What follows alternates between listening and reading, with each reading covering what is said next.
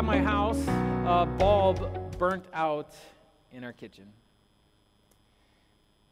I was working fine, and then we woke up the next morning, we went into our kitchen, and immediately, my family and I, we could notice that the one corner of our kitchen, it was darker. It was one of those floodlight type bulbs that's in the recessed lighting that's up above, right? And I pulled out the light bulb, and I took a look at it, 650 lumens. That's the light output from that particular bulb. And apparently, 650 lumens matters in your kitchen. Even though it is one of 6 of those light bulbs that we have in our kitchen. So 650 lumens still matters even when there's 3,250 other lumens lighting up your space. I don't really know the science behind light, so I don't know how that all works, but it does matter. It made a difference. We can immediately notice that it was darker in that corner of our kitchen. And handyman that I am, I changed the light bulb. I put a new light bulb in there, and immediately, again, we could notice the difference. More light filled up that space in our kitchen. Do you notice? Do you notice when there is light that is filling up your life? Do you notice when there's light, the light of Christ, and when that light of Christ, when it fills your life? And do you notice when it gets darker? Do you notice when there is that corner, that little area over there that's just a little bit darker, that little piece of your heart, that corner of your heart that you won't allow Christ's light to shine in? Those are the questions that the words from the Apostle Paul are going to lead us to ask today. Questions that are important questions because the light of Christ and the way that it shines into your life with all of its brilliance, it matters. It is important. How many of you here today, watching, listening, how many of you here because you want some kind of direction, some kind of guidance for how to live your life? Like, you figure that the Bible, if it's this really important book, if it's holy, if it's God's own word, then it probably is going to give you some direction as to morality, what is right, what is wrong. It's going to give you some advice, some encouragement, some insight into the best way to live your life, instructions, best practices. And if there's a part of you that wants that from the Bible, well, Ephesians chapter 5 delivers. Because the Apostle Paul, in this section, he draws some very hard lines. He gives commands and instructions. He tells people and he tells you how to live your life. He's going to make very clear the difference between what is right and what is wrong. What is godly and what is ungodly. What is impure and what is holy. What is foolish and what is wise, and what is darkness and what is light. In fact, Ephesians chapter 5, it starts with a command. It starts with an imperative. Follow God's example. But the Bible's first purpose, the Bible's main purpose, is not to tell you about the life that you ought to live. The Bible's first purpose, and if you're taking notes, this is what you can write down this morning. The Bible's first purpose is to tell you of the life lived for you. It is to tell you about the life that was lived and given for you.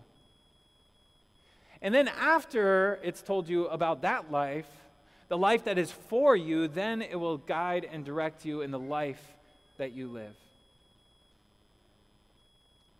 The Bible is full of valuable instructions, practical insights, encouragements, guidelines.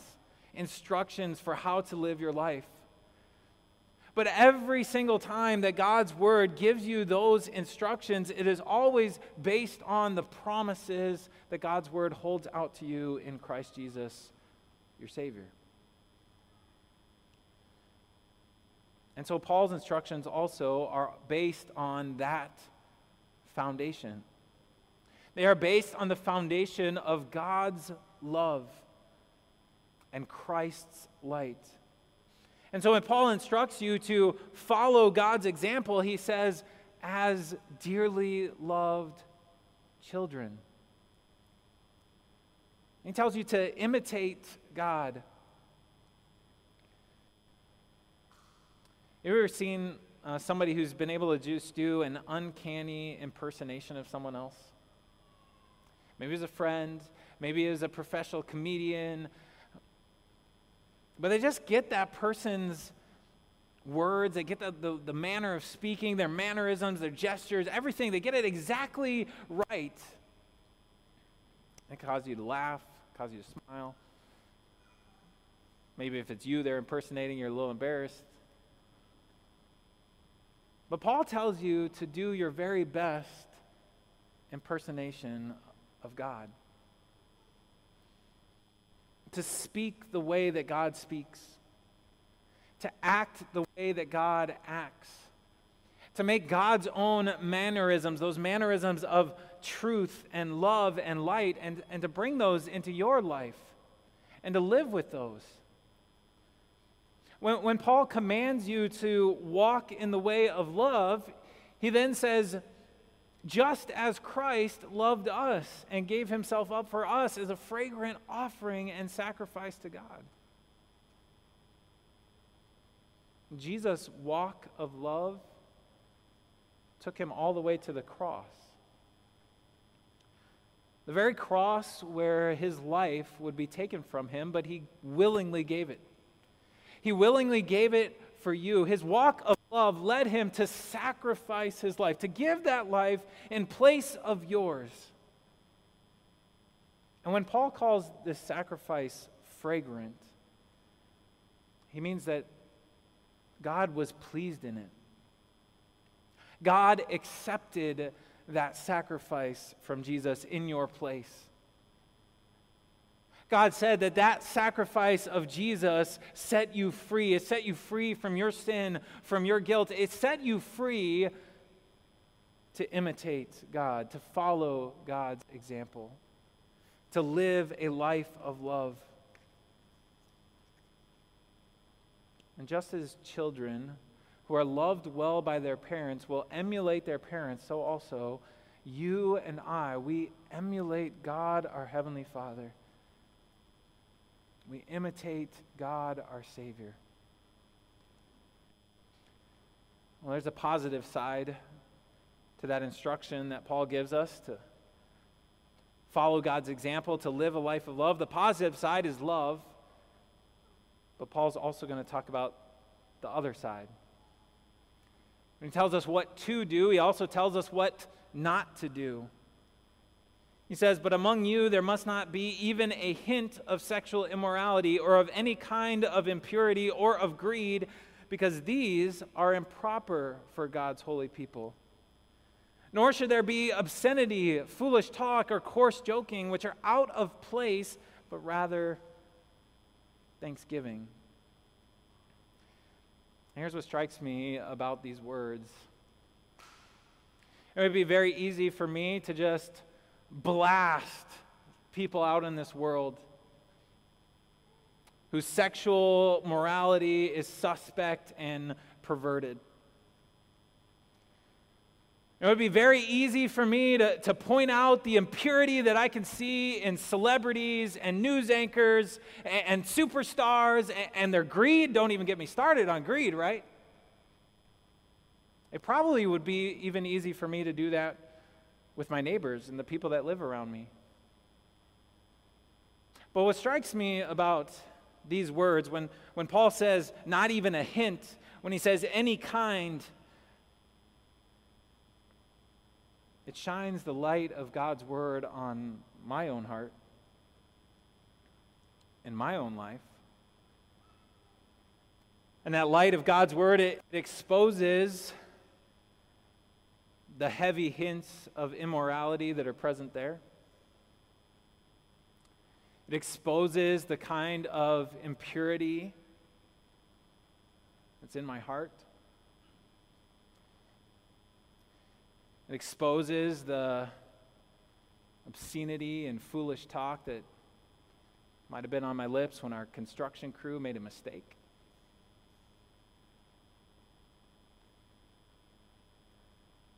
It exposes what's in my own heart. How there's wealth that pulls at me, tugs at my heart. And as it exposes those things in my own heart, it then exposes the seriousness of this, because look at how serious Paul tells us to be. For of this you can be sure, no immoral, impure, or greedy person, such a person is an idolater, has any inheritance in the kingdom of Christ and of God. And Paul matches up all of these things with the exact same result. Sexual immorality, impurity, greed, all of them result in the loss of your inheritance. Your inheritance in the kingdom of Christ, the inheritance which is the exact thing that the Bible promises to you in Jesus Christ your Savior. And you might lose it. And here's why. This inheritance is in the kingdom of Christ. And the kingdom of Christ is exactly that. It is the kingdom of Christ. In the kingdom of Christ, Christ reigns. Christ is the king. Christ shines forth with his light. His light fills that kingdom, and his people live in that light. The book of Revelation tells us that in the holy city, this kingdom of Christ, there is no need for the sun or the moon or the stars, because Jesus himself is the light.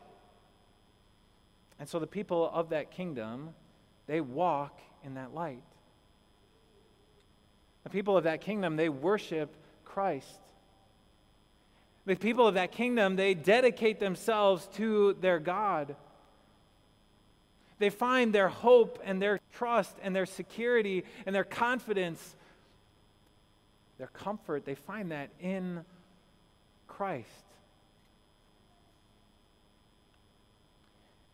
And Paul equates the negative behaviors that he had listed off, he equates them with idolatry. Finding your hope, finding your comfort, finding your strength, finding your confidence in something other than your God.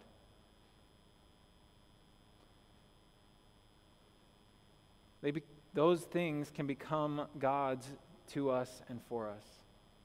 And so if you crave sexual happiness, sexual fulfillment more than you crave Christ, an idol has been exposed in your heart. If you seek after the impure things of this world rather than the holiness of God, an idol has been exposed in your heart.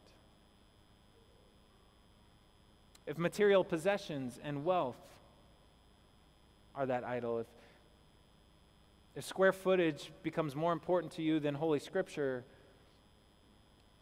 or your savings account more valuable than your salvation, or your retirement more critical than your redemption, then an idol has been exposed in your heart, an idol that needs to be eliminated, that needs to be done away with, because these very things bring the wrath of God. And so the light of Christ exposes those idols in our hearts.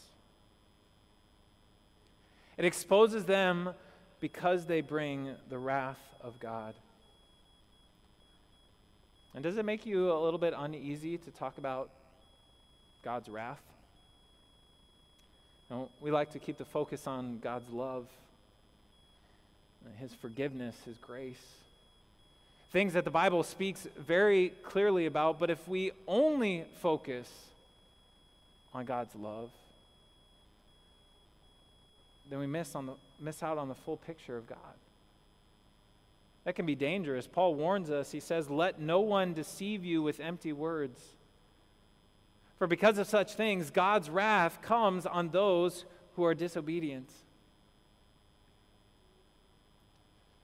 You think of some empty phrases that we say, that are said in our world. Because just because somebody says something, just because they sound smart when they say it, doesn't mean it's true, right? It can be empty. When somebody says, it's my body, it's my life, well, no. Because didn't God create, form, uniquely fashion that body for you? Wasn't God the one who breathed the very breath of life into that body? When somebody says, well, my actions shouldn't really affect you, and so you shouldn't worry about what I do with my life, my actions, they're my responsibility, it doesn't affect you. Well, no, because God created us to be relational. He created us to connect with one another, and so if we are connected, if I have a relationship, if you're my friend, my brother, my sister, my parent, my child, my neighbor, then yes, your actions affect me. No one's getting hurt. You notice how we actually say that phrase after somebody has been hurt, offended, angered, saddened? And there's some other empty phrases that are out there. Empty phrases like a loving God would never punish people. A loving God would never send people to hell. Those phrases are empty because they empty God of his justice. They empty God of his holy morality. They empty God of his righteousness. And so we can't look at the God of the Bible and only desire to have the light of his love shine, but unscrew the light of his wrath, unscrew the light of his justice, unscrew the light of his holiness, because then we remain in the dark about who our God is. And so instead of being tempted to remove God's wrath, to make him cute and cuddly, let's make sure we have an important understanding and a healthy understanding of God's wrath. I think there's that temptation for us to want to soften God. Any of you have young children here today? If you have young children, you might know that they tend to gravitate toward a favorite stuffed animal or a favorite blanket maybe, and they always need to sleep with it, right? Their stuffy, their blanket. Because it provides a sense of security, this sense of comfort, something that they can snuggle up with, and it's soft and it's fuzzy, and it gives them that peace that they are safe and they are secure. But you and I know as parents, that's stuffy. Can't keep them safe. That's our job. That's our role. And God is not your stuffy. He's not just someone that is cute and cuddly and someone that we can snuggle up to and feel that comfort and that safety and security. No, he is the Almighty God, which means that he really can protect you. He really can keep you safe, but you have to have a healthy understanding of who he is. His love is there, amen. But he fills the world with his inexhaustible light, and he will bring the hammer of his wrath down on anyone and anything that threatens his children. Anyone and anything that threatens you. He will keep you safe. He will protect you. And so don't dim the light on your understanding of all that God is. And also don't dim the light on your understanding of who God has made you to be. Paul reminds you, you were once darkness, but now you are light in the Lord. He says, live as children of the light, for the fruit of the light consists in all goodness, righteousness, and truth, and find out what pleases the Lord. Not just in the darkness, not just surrounded by darkness, but you were darkness. You had partnered yourself with darkness. That very darkness that ought to be cast out, cut off from God, thrust away for eternity, and yet through Christ, through his fragrant, pleasing sacrifice, God has made you light. Dear friends, you are able to produce the fruit of that light, righteousness and goodness and truth. Your heart and your hands, it will discover the things that please the Lord as you live that light, as you live out as children of the light. And you will realize yourselves how pleasing it is to live as children of the light. Living in the light of Christ, it puts us in two important positions. It puts you in the position to use that light to expose the darkness. Paul says, have nothing to do with the fruitless deeds of darkness, but rather expose them. And I think this can be super helpful for us as we consider conversations that we might have with someone who's new to the faith, someone who's outside of the Christian church, someone who doesn't yet know the joys of Christ, maybe your friend, maybe a relative. I think this can be super helpful. It puts us in the position, you as children of the light, you know what is good and what is beneficial.